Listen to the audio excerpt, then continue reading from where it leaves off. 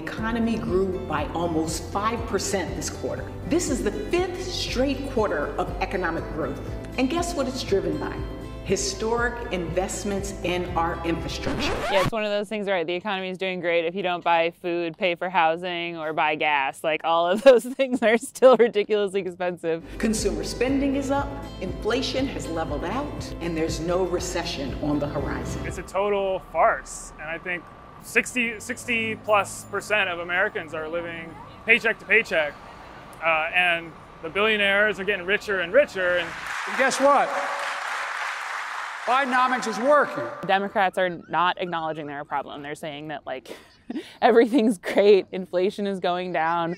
What are you talking about? That's Bidenomics in action. That's Bidenomics in action. This is Bidenomics in action. It's really disempowering to be told in a whole bunch of weird covered ways that you're an idiot. Welcome to On Strike, a production of Workers Strike Back.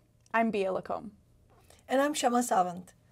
On October 26th, United States President Joe Biden posted a message on X, formerly known as Twitter, saying, quote, "On my watch, we're growing the economy by growing the middle class, and we're proving the folks wrong who projected we couldn't do it," end quote. This is a popular theme with the Democratic leadership, that the economy is going gangbusters and we are all apparently just too stupid to notice.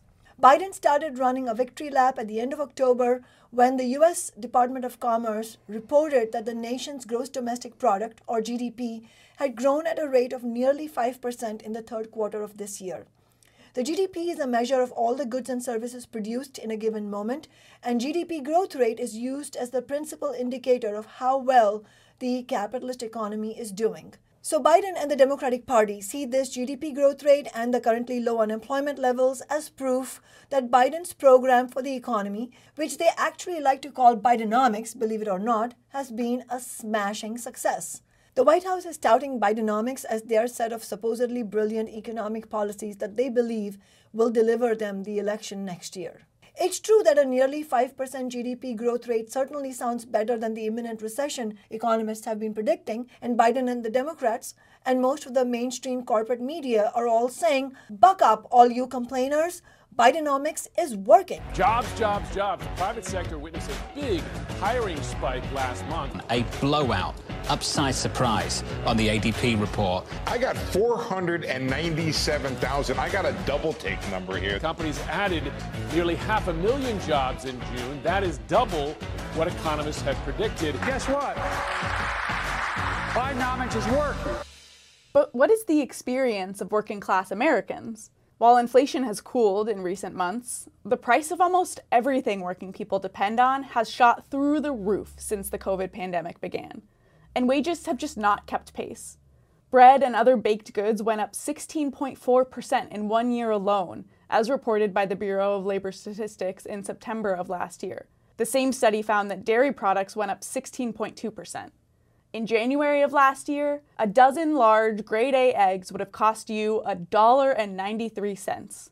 By January of this year, that number shot up to $4.82. That's a whopping 150% increase. Yeah, I mean, the cost of food just goes up and up. I swear, I almost cry every time I leave the grocery store. It just feels like dollars go less and less far. Has this impacted how much you guys buy eggs? How Absolutely. often? I just don't buy eggs anymore. I'm gluten-free, so like everything that I need to eat to like not be sick is like 20 times more expensive. I try to cook most of the time, and my grocery bill is like never less than $75. And it's just like ingredients. Our grocery bill has gone up from like $160, $180 a week for a family of 4 to like close to $300 a week. We're spending most of our income on food. Like the only thing we buy is food. $7. Oh my God. How much do you remember cereal used to be? Couple dollars at most, not $7.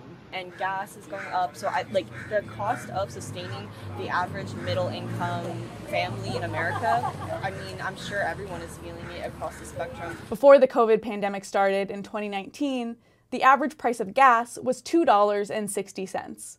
Right now, that average price is $3.82. At least in Seattle, The cost of gas the whole year has hovered around $5 and sometimes as high as $6 a gallon. It is just gutting to spend $70 to fill up the tank. But rent has had perhaps the single biggest impact on most working people.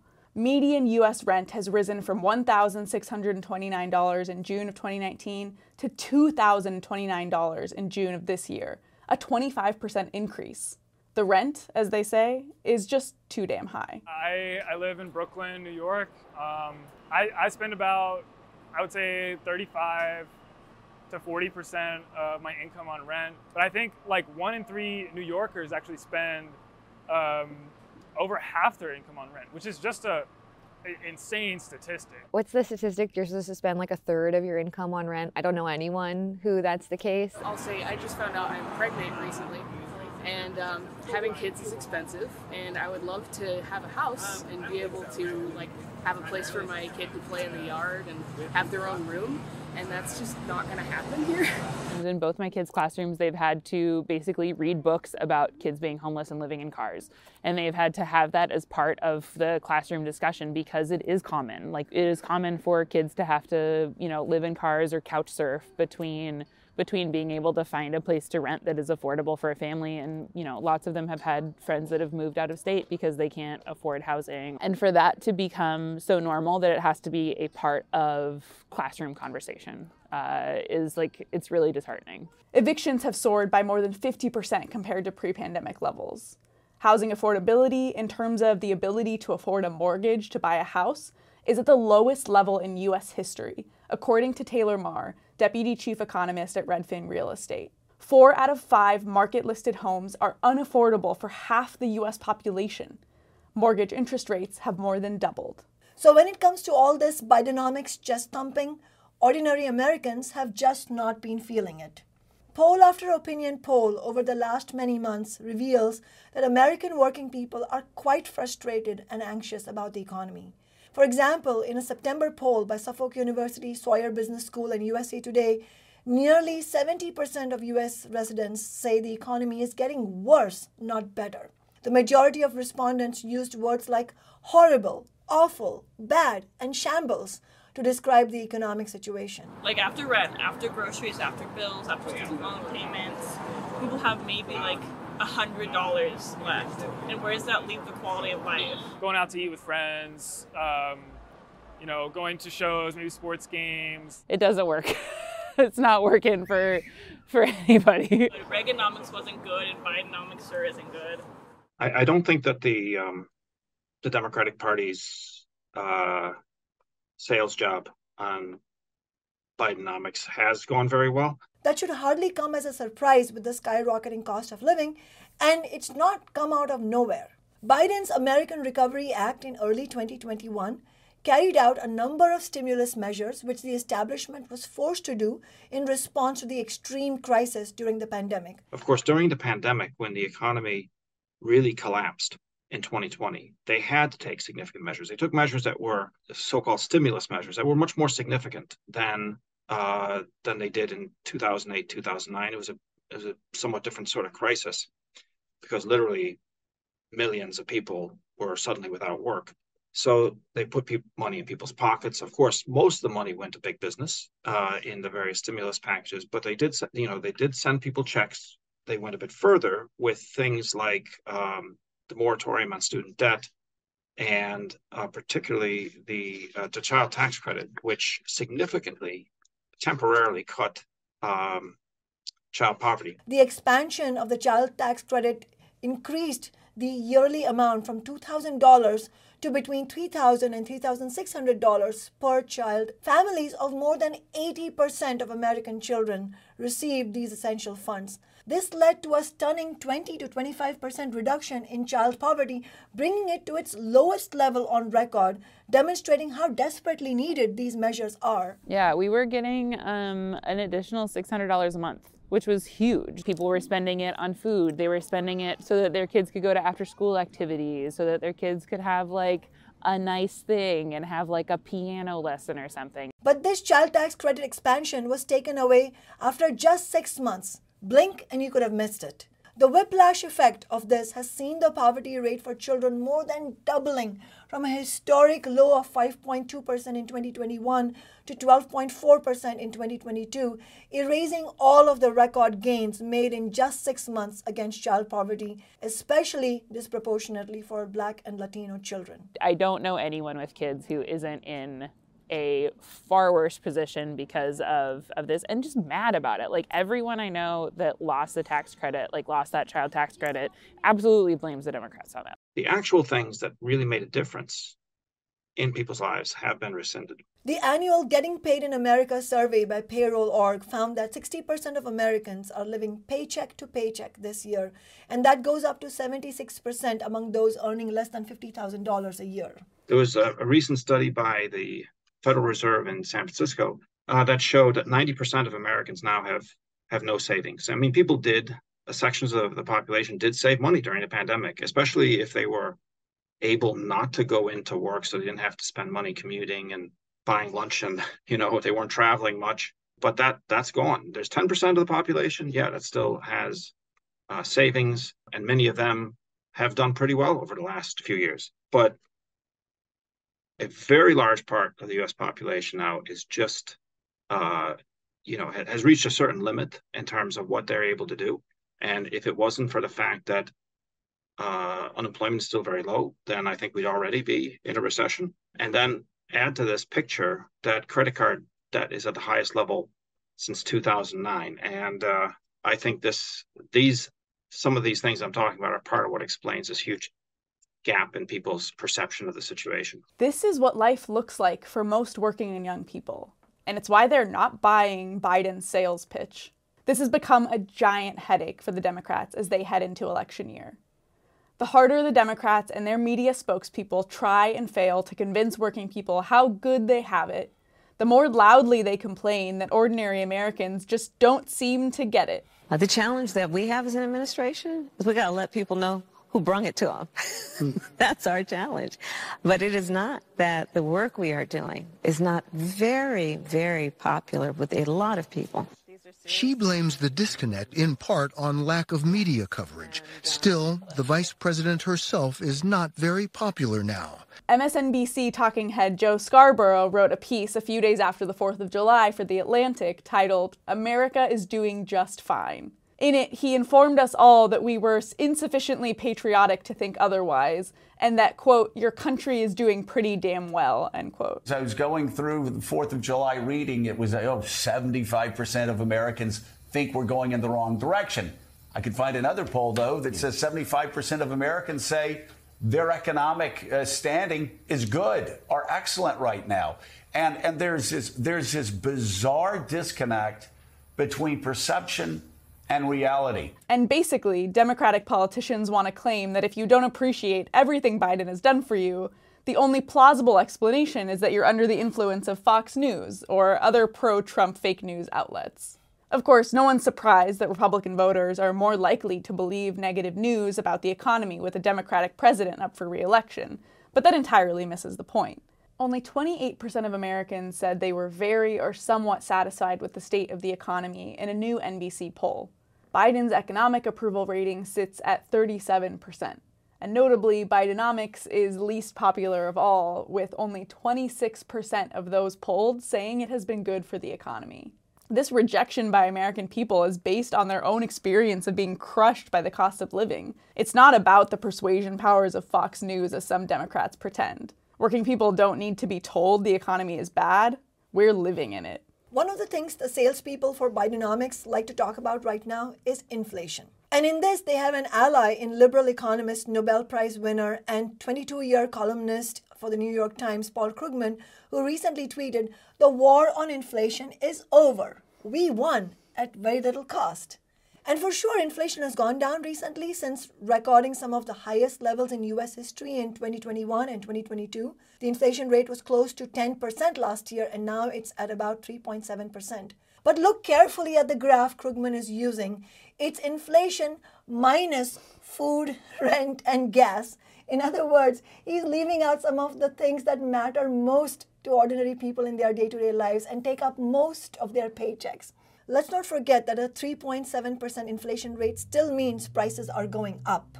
And this is at a time when people still have not recovered from the devastating blows to the cost of living since COVID began. And also, when inflation was at 10% last year, working people's wages didn't go up at 10%. Many workers did receive a raise sometime in the past year, but that didn't make up for the 40-year high inflation levels. In fact, in a rare, honest moment from corporate executives, a December survey of chief financial executives revealed that total wage increases last year came in below the inflation rate.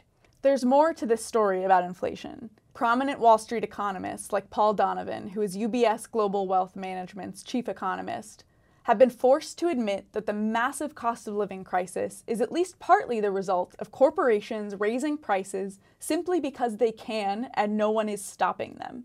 The word for this is greedflation, and this economist is just telling working people what we already knew. We view a little bit of inflation as always good in our business. We would expect to be able to pass that through. And as I've said before, inflation has been a little bit of our friend in terms of what we see as retail pricing. We want to make sure that we're not leaving any pricing on the table. We'll take as much pricing as the consumer can absorb. And we know if we need to take more pricing, we have room to do it. To date, we've seen no resistance from our customers. One of the most stunning examples of greedflation is the alleged price fixing, we're all supposed to use the word alleged, that corporate landlords have carried out by using rent-setting software from a company called RealPage, as revealed by multiple major lawsuits. The Seattle-focused lawsuit notes that these landlords today control roughly 60% of the apartments in the city's key areas. The so-called free market isn't determining rent. Instead, it's this software which tells corporate landlords exactly how much blood it thinks they can squeeze out of their tenants. And it gets worse. Not only is it true that giant corporations like Invitation Homes, AMH, and Avalon Bay own the majority of rental homes in most major cities. On top of that, these big corporations, in turn, are owned by a few Wall Street behemoths that are worth trillions and trillions of dollars, such as Vanguard and BlackRock, Norges Bank, and Geode Capital Investments. If the names BlackRock and Vanguard sound familiar to you, it could be because they are among the principal owners of Norfolk Southern, one of the railroad corporations responsible for the massive disaster in East Palestine, Ohio, earlier this year. These mega investment firms control trillions of dollars of the wealth of global capitalism and have control over the vast majority of the largest corporations. All around, the wealthiest corporations are making bank while working people get screwed. Amazon's 2023 third quarter profits tripled from $2.9 billion to $9.9 billion. The company's CEO, Andy Jassy, has been boasting about how these eye-popping profits came, in part as a result of quote-unquote restructuring and cost trimming, which included laying off 27,000 workers and pushing warehouse workers to new, even more frantic limits. This is not the first time Amazon has reported massive profits, of course. It's been raking them in since the pandemic began. There was $13 billion in revenue from Prime. None of that money was reinvested into the employees with meaningful raises. Equipment is still breaking down at Amazon. By having so much freight in such a confined space that we don't have the functioning equipment to keep up with, it's really putting a strain on people. Things have only really gotten worse in a lot of ways, and I think that revenue has just been pocketed by the people at the top. The richest 1% grabbed nearly 2/3 of all new wealth created since 2020, worth $42 trillion, which is almost twice as much money as the bottom 99% of the world's population, said a January Oxfam report. So a billionaire gained roughly $1.7 million for every dollar of new global wealth earned by a person in the bottom 90%. This is, of course, despite the fact that it's the bottom 90% of us that created all that wealth through our labor. And an annual survey shows that the average CEO of an S&P 500 listed company earned $16.7 million last year, the second highest amount ever recorded in the survey. Assuming an average career of around 45 years before retirement, that means an ordinary employee would have to work 6 lifetimes to earn the same as their CEO did last year.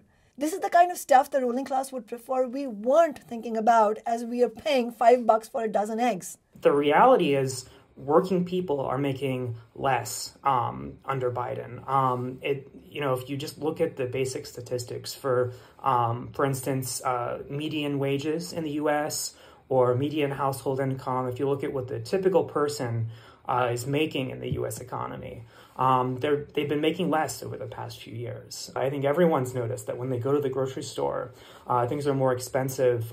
Just everything's more expensive. The Biden administration can say, well, the economy's growing, more people have jobs, but yeah, the reality is that in real terms, people are making less, and people aren't happy about it. There was a poll that came out recently where 75% of Americans said they felt like they were in a recession. That's how bad the U.S. economy is right now. The massive gap between corporate profits and the cost of living crisis facing working people has helped to lead a resurgence of labor struggles, as we've covered here in the On Strike broadcast. In these strikes, cost of living adjustments, or COLA, have been a running theme in the workers' demands. As UAW reform leader Shawn Fain has been saying, record profits mean record contracts. Meaning that if billionaires can make a killing off the auto industry, then the workers actually making the company run, actually building the cars, ought not to be getting killed by inflation in the meantime. Well, so this point about profits is kind of curious because normally a higher inflation would cut into profits, but as well as into wages. But what we've seen the last while is record profits. Absolutely, this is part of what's driving workers at Ford, for example, and at UPS to stand up and demand a bigger share. The argument that the capitalists had that, well, we're basically unprofitable or uncompetitive, and that's why givebacks have to happen and concessions have to happen, which trade union leaders went along with for decades. This has been blown out of the water because working people can see the staggering level of profits that have been made. So far this year, as of October 30th, there have been 335 labor actions in 550 locations across the U.S. This is a crucial development. It means that rather than feeling depressed about the never-ending squeeze of the cost of living and how Biden has done nothing to change this, working people have begun taking action to win real gains. And it's not just that working people are super angry at the billionaires right now. The fact is that working people also have more leverage to fight back. This is because of the current high employment levels. This has been coupled with an increased reluctance from working people to accept oppressive working conditions. A Pew Research Center survey last year found that low pay, a lack of opportunities for advancement, and feeling disrespected at work were the top reasons why Americans quit their jobs in 2021, a phenomenon that came to be known as the Great Resignation.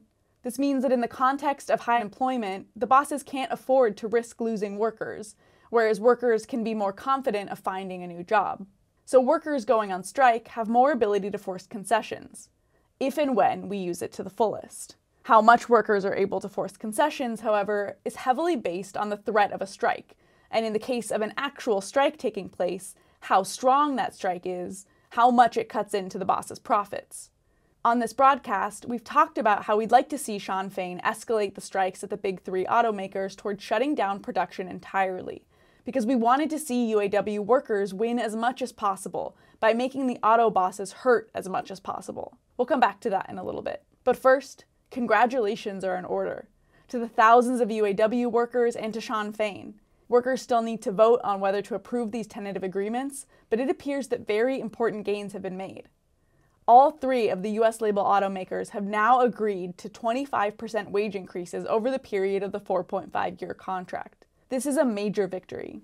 The wage increases in these contracts are 4 times bigger than in the 2019 deal. And there are other gains.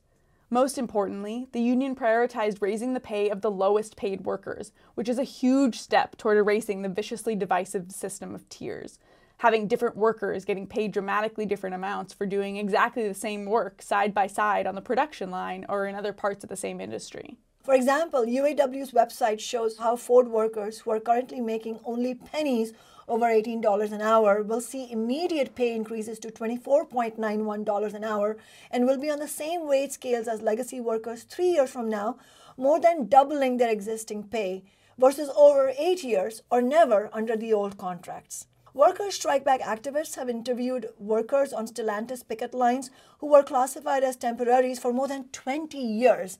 According to news reports, these workers will see raises of as much as 165% under this contract. All of this shows that when workers fight, they can win, that we don't have to accept the crumbs on offer, that we can turn over the boss's table instead.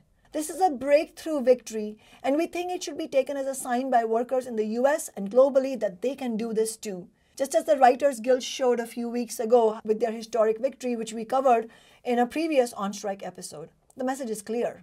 The UAW strike grew to include more than 45,000 workers from GM, Ford, and Stellantis at 9 assembly plants. What was won because the strike cost the big three automakers billions of dollars.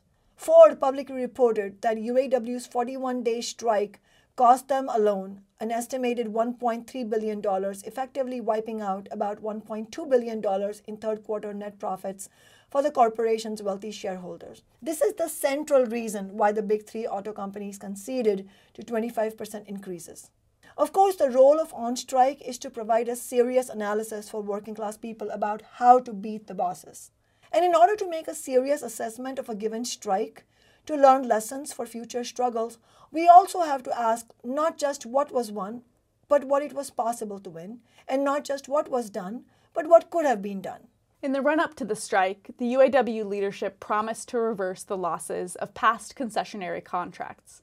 But as many workers are pointing out in a lot of unofficial social media groups, at the end of this contract, the top pay rate will still be less in terms of purchasing power than what it was in 2006. In those same 41 days of the strike, UAW could have cost Ford much more than $1.3 billion if all the plants had been shut down, thus putting much more pressure to win something closer to UAW's demands, which just in terms of wages was 46%, not 25%. And that limitation shows in some of the other details of the contract. The proposed contract doesn't include a return to all workers getting pension and retiree health care. Needless to say, it also does not include victories on the most far-reaching demands put forward by UAW, like a 32-hour work week. The pro-business Automotive News reports, quote, Fane's selective strike, which in the end closed 9 assembly plants and 38 parts distribution facilities, still allowed roughly 2/3 of the automakers' plants to continue to churn out cars. We are expecting minimal issues with factories getting back up to speed, Jonathan Smoke, chief economist for researcher Cox Automotive, said, adding that inventory levels at dealerships held up reasonably well during the strike, end quote. Ford estimates that the deal will increase its labor costs by $850 to $900 per vehicle, reducing margins by just 6 or 7/10 of a percentage point. And it says something that Ford managed to still post a third quarter net profit, and that its third quarter adjusted earnings still rose 22% despite the strike. In reality, given their record profits, Ford could certainly have afforded to give up far more than 6 or 7/10 of a percentage point. Of course, none of that changes the fact that this is a historic victory by the American working class, brought to us by UAW auto workers, and we are all in debt to them for their courageous strike. These major concessions show what can be won if workers exercise our power. At the same time, the strike also hints at how much more can be won if this power is fully leveraged and mobilized with the strongest possible strikes. Crucially, this has the potential to open the floodgates for further strikes and class struggle. It is an opening to rebuild a fighting labor movement in the US. At the Big Three, the next major battle needs to be over electric vehicle production, because the transition to EVs is being used by the auto bosses to attempt to break the union by moving EV production to non-union plants. While there are many victories in the proposed contracts, this issue remains as an ominous threat to UAW and the whole labor movement, with the assistance of the Biden administration, which has done nothing to defend against this anti-worker attack in his infrastructure bill. This victory needs to also be the beginning of a real drive to organize all the non-union auto production in the US, including especially the non-union EV automakers like Tesla. Workers in these companies can now see that there's a real advantage to a union contract as their wages are so far behind those of UAW workers. According to the Bureau of Labor Statistics, over 1 million workers work in the manufacturing side of the auto industry. 146,000 of them are in UAW. So there's plenty of room to grow. The union needs to strike while the iron is hot and show the way to rebuilding a real fighting labor movement that the working class of this country needs. We need to throw the Bidenomics salesmanship in the garbage and replace that with working class power and wage increases that go beyond inflation, cut into the profits of the billionaires, and overturn this rotten status quo. The beginnings of a turnaround for the labor movement harken back to early in the last decade before I was myself first elected to office as an open socialist. We got sold out, banks got bailed out. We got sold out, banks got bailed out. Back in 2011, there was the Occupy movement, which gave expression to the widespread outrage working and young people were feeling about the extreme wealth inequality under capitalism and at the suffering as a result of the 2008 Great Recession. Under Democratic President Barack Obama's watch, the major banks and the big corporations and the millionaires and billionaires that own them were bailed out and saved from the global economic collapse. These were the very same people whose system brought about the crisis. The burden of the recession was placed squarely on the shoulders of hundreds of millions of ordinary people internationally, including tens of millions of ordinary Americans. One interesting protest during Occupy happened at Harvard University against economics professor N. Gregory Mankiw.